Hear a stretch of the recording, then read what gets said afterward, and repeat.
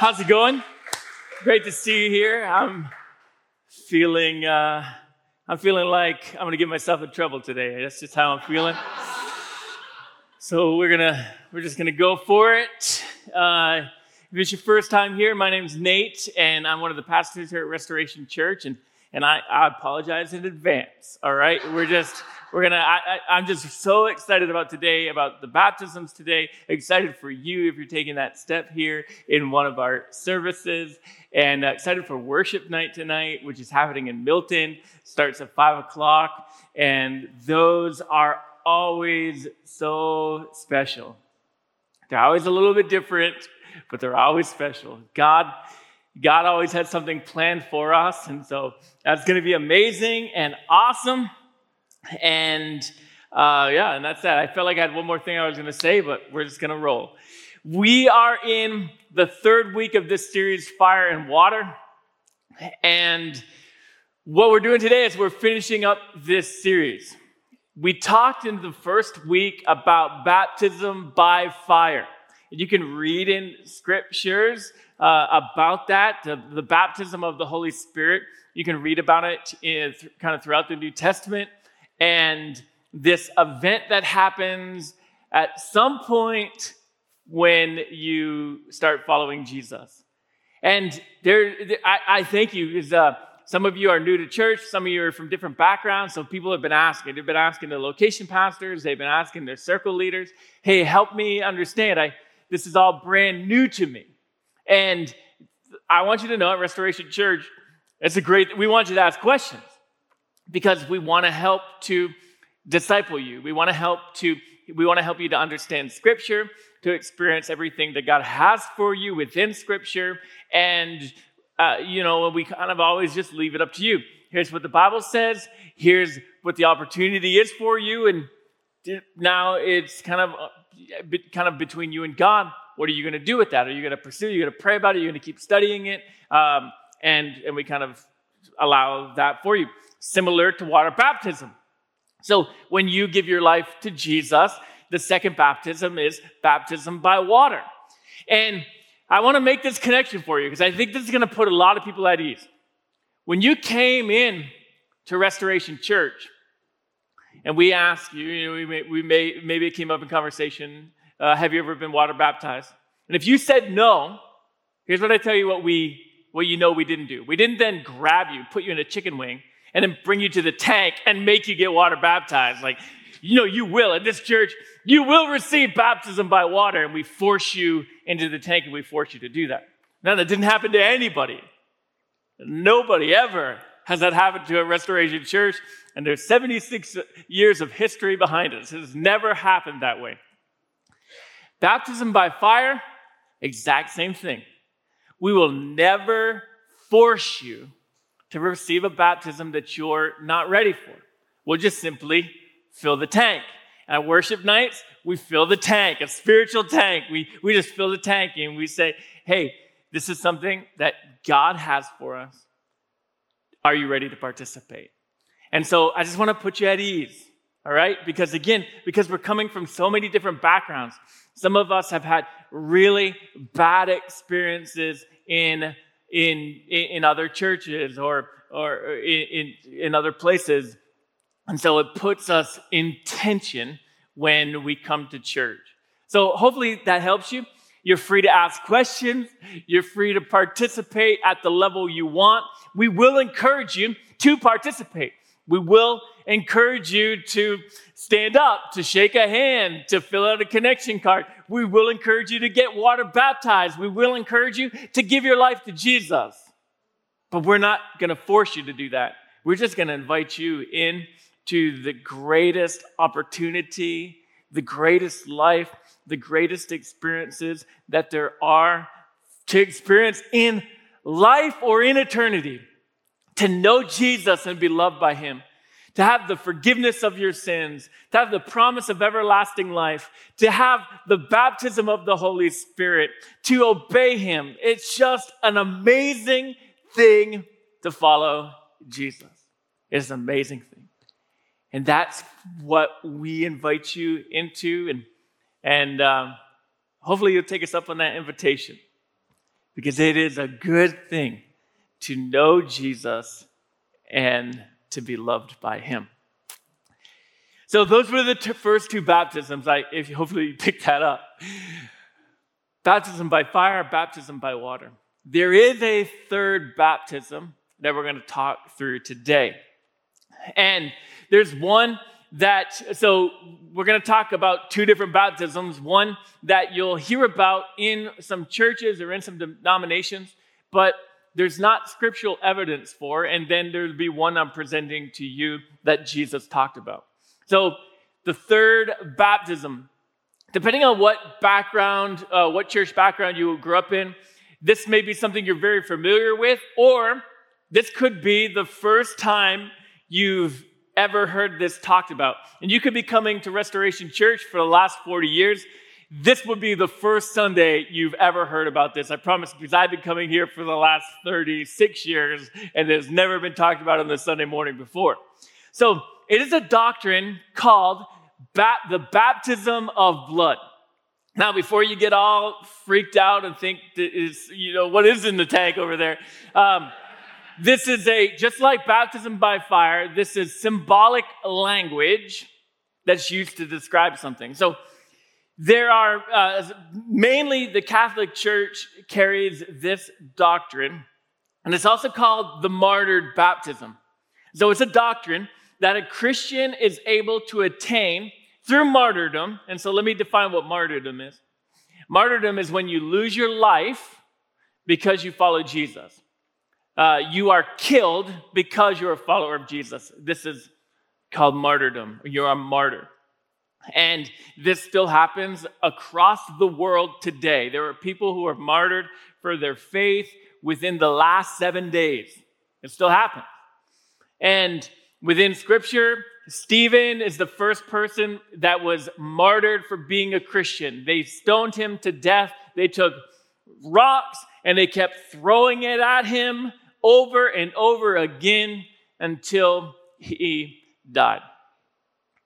Now, so the belief here is that in this doctrine of baptism of blood, that a Christian is able to attain through martyrdom the grace of justification, normally attained through baptism by water, without needing to receive baptism by water. Now, that probably made no sense. Let me break this down for you. We talked last week about water baptism, and there are some that believe that water baptism makes you saved. That water baptism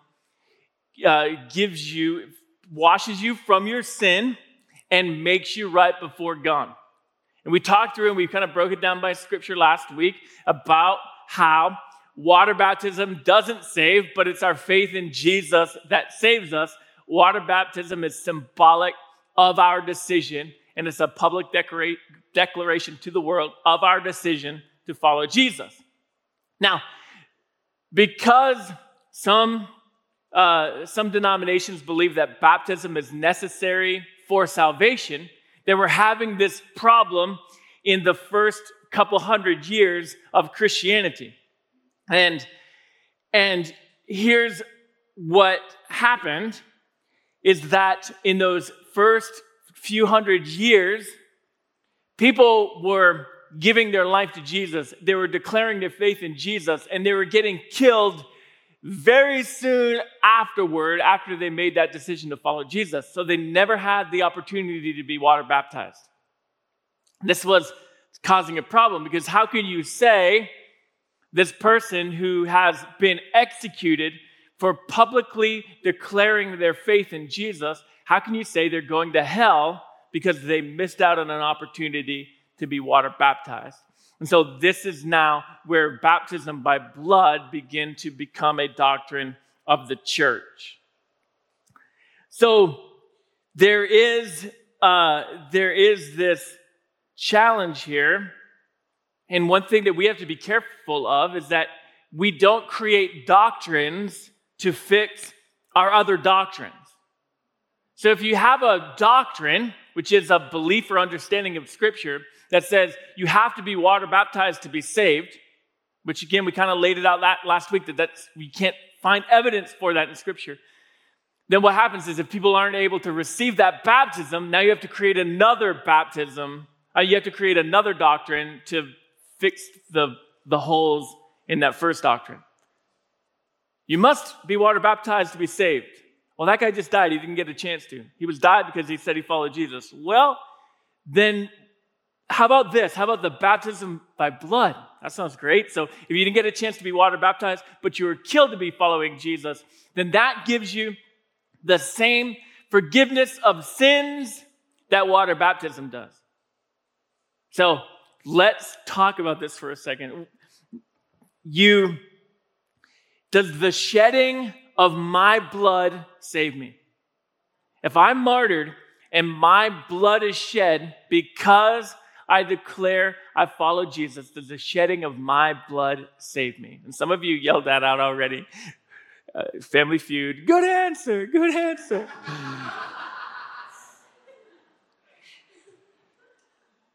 I'm no Steve Harvey, but I kind of look like, what was the other guy, the real ugly guy? I kind of look like him. Louis, is that? Louis Anderson, yeah, that's me. I'm a regular Louis Anderson up here. Does the shedding of my blood save me? No. So what happens, all right? You can identify yourself as a Christian, but we always want to make sure our faith is in Jesus and Jesus alone. Our faith is in what he did on the cross and what he did when he left the grave, not Jesus and a bunch of other superstitions or a bunch of other beliefs to make sure that we have all our bases covered.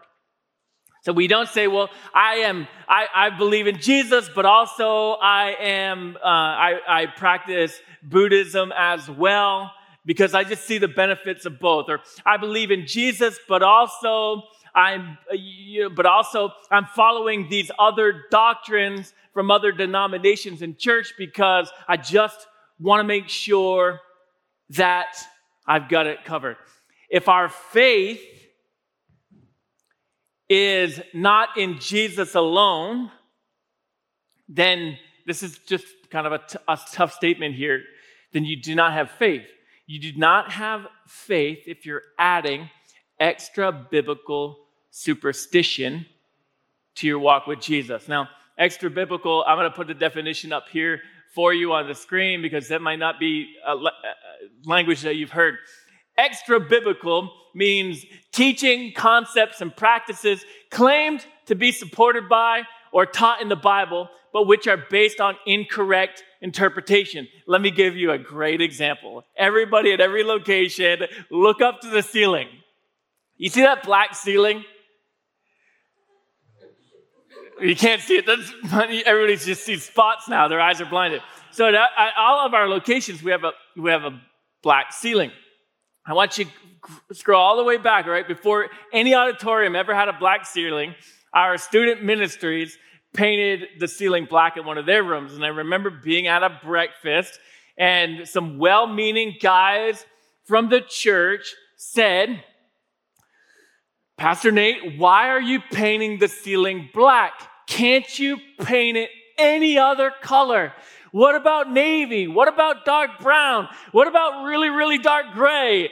Can you paint it any other color but black? And I said, well, what's the difference? What's the difference between navy and black? And I said, well, black is the color of sin. And we shouldn't, as children of light, being associated with children of darkness. We shouldn't be associated with darkness. This would be an example of extra biblical. They thought they were supporting their argument by the Bible, but the truth is, the Bible says that sin is a crimson stain. Sin is not black, it is red. So their extra biblical argument, they were offended. Their spirits were grieved. But they were making an argument on something that's not supported by Scripture. We do this way too often. We do this more than we would care to admit. But we want to be careful about this. We always want to look back at Scripture, not just church doctrine. We want to look at Scripture, not just preference. We want to investigate Scripture, not just what those who have served the Lord longer than us tell us. Because it would have been easy for me as a young 20-year-old to say, oh, you got a point. I don't want to make the youth group resemble sin, so I better paint the ceiling red. And that's what we're going to paint it red. It's going to be bright and cheerful and red. And they'll be like, yes, you're so good. And we would have been doing the exact same thing, the exact thing they were accusing me of doing. So nothing but my faith. So again, back to this question, does the shedding of my blood save me? Nothing but my faith in the shed blood of Jesus saves me.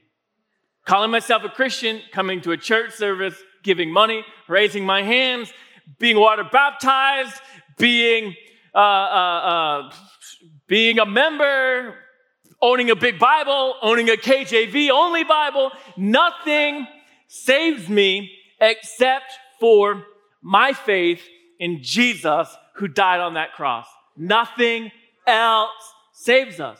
Being a good person does not save us. Being a good citizen does not save us. Only our faith in Jesus saves us. Now, I want to share with you some scriptures because I just think extra biblical. You better back this up, Pastor Nate. Let me do this. Let's go through a bunch of scriptures here together. Shed blood of Jesus, only thing that saves. Hebrews 10:19. And so, dear brothers and sisters, that's us, we can boldly enter heaven's most holy place because of the blood of Jesus. Somebody, let's go old school here. Somebody say, amen. Isn't that true? Nothing. All right, next one. Hebrews 13:10. And so Jesus also suffered outside the city gate. So he's talking about the cross. Jesus was hung on the cross outside of the gates of Jerusalem. That's what this is referencing. Jesus also suffered on the cross to make the people holy through his own blood. It's the blood of Jesus. And we sing about it often. It's the blood of Jesus that makes us holy. Next one, Revelation 1:5. To him who loves us and has freed us from our sins by his blood. 1 Peter chapter 1. For you know that God paid a ransom. You were captive. You were held hostage. And God paid the ransom for your freedom to save you from the empty life you inherited from your ancestors. Thanks, Mom and Dad. It was not paid with mere gold or silver, which lose their value. Next verse. It was the precious blood of Christ, the sinless, spotless Lamb of God that paid you, that paid the ransom, bought you and redeemed you and gave you freedom. It was the blood of Jesus. But let me switch directions. Enough beating that doctrine. There is a third baptism found in the Bible. So this is one that we could build a doctrine about. Open your Bibles to Matthew chapter 20. And while you do that, I'm going to read a scripture from Luke chapter 12. So this is Jesus speaking in Luke chapter 12. I have a terrible baptism of suffering ahead of me. I have a terrible baptism of suffering ahead of me, and I am under a heavy burden until it is accomplished. The baptism of suffering is also something that maybe we have never talked about here at Restoration Church, or not talked about often. But let's look at this for a minute. Jesus, he says, I have a terrible baptism of suffering ahead of me. He experienced the brutality of the cross. He experienced the stain of sin. And what color was it?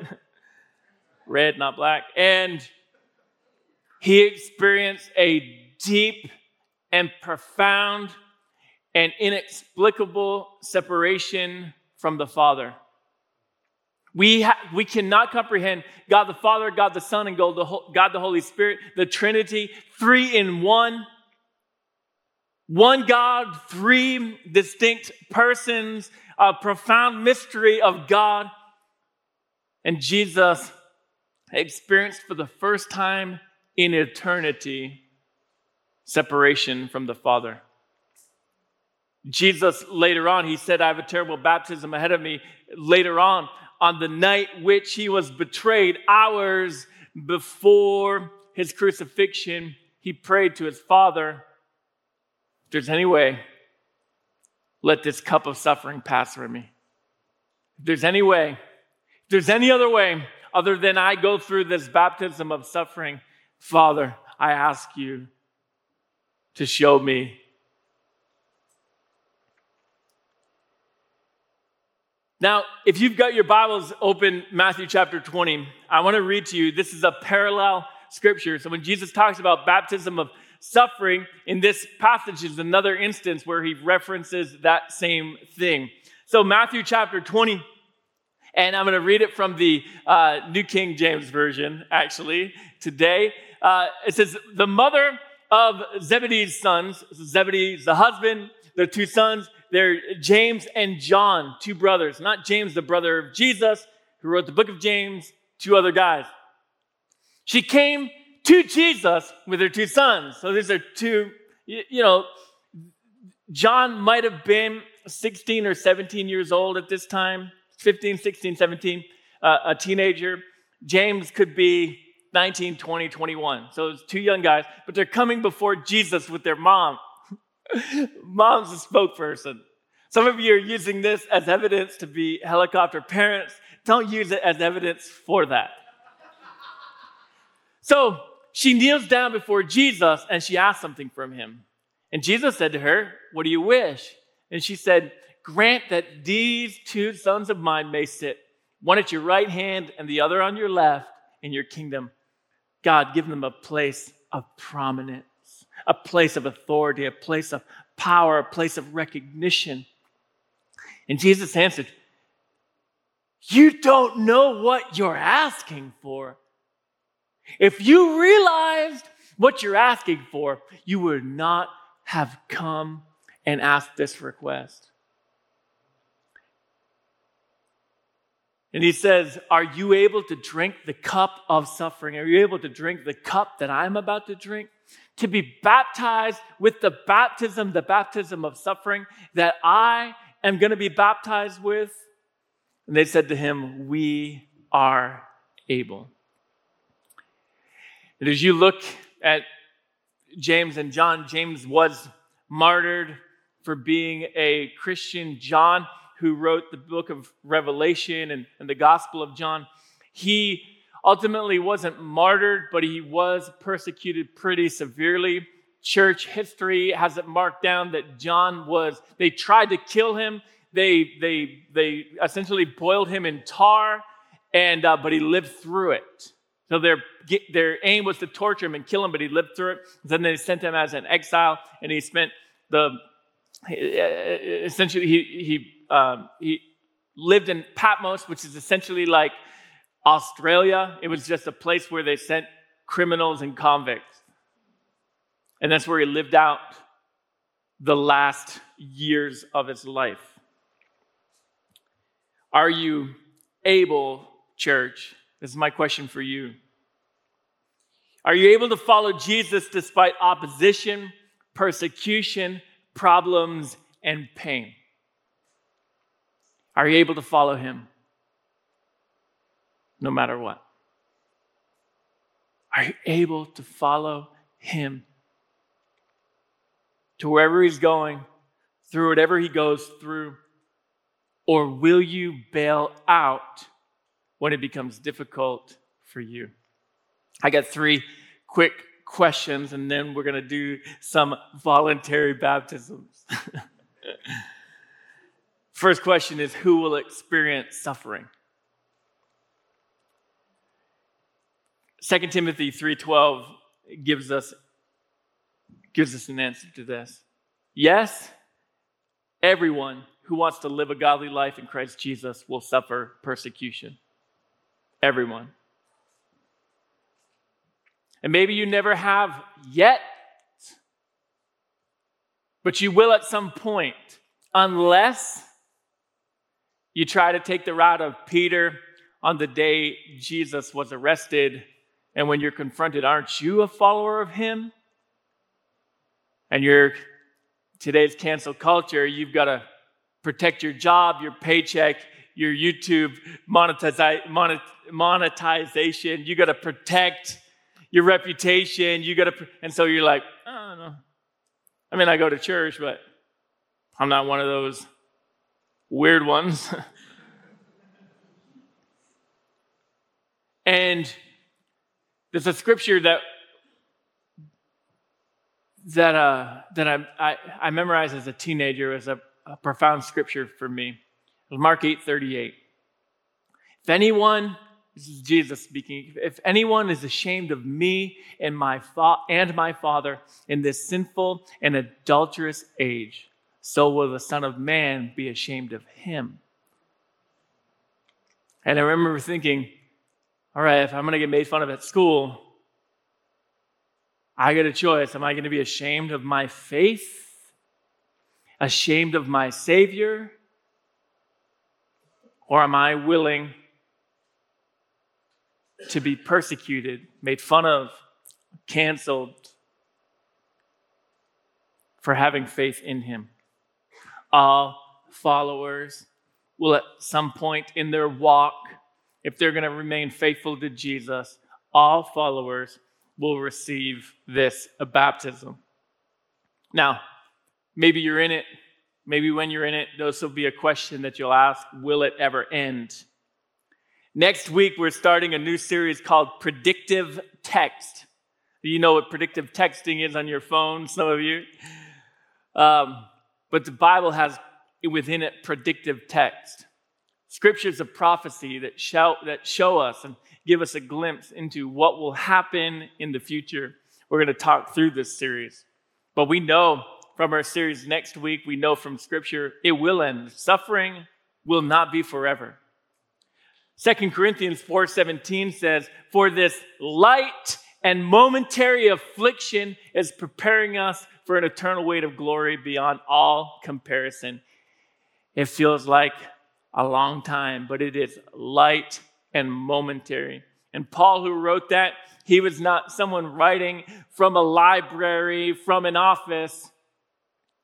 He's writing from jail. He was writing from prison. He was writing after beatings. He was writing after deep suffering.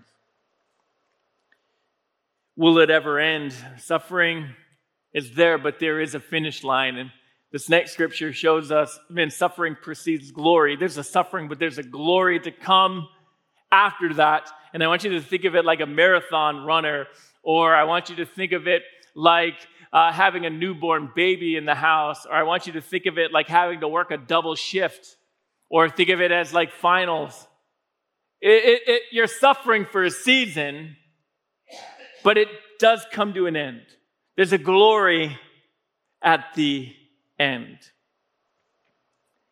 Romans 8:17, since we are his children and we are his heirs, and the bands can come up. Since we are his children and we are his heirs, in fact, together with Christ, we are heirs of God's glory.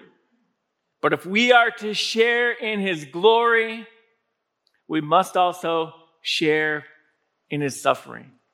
If we are to share in his glory, we must also share in his suffering. My last question for you before I pray, the question you should ask yourself is, how should I respond in suffering? For some of us, we got to think through, how would I respond?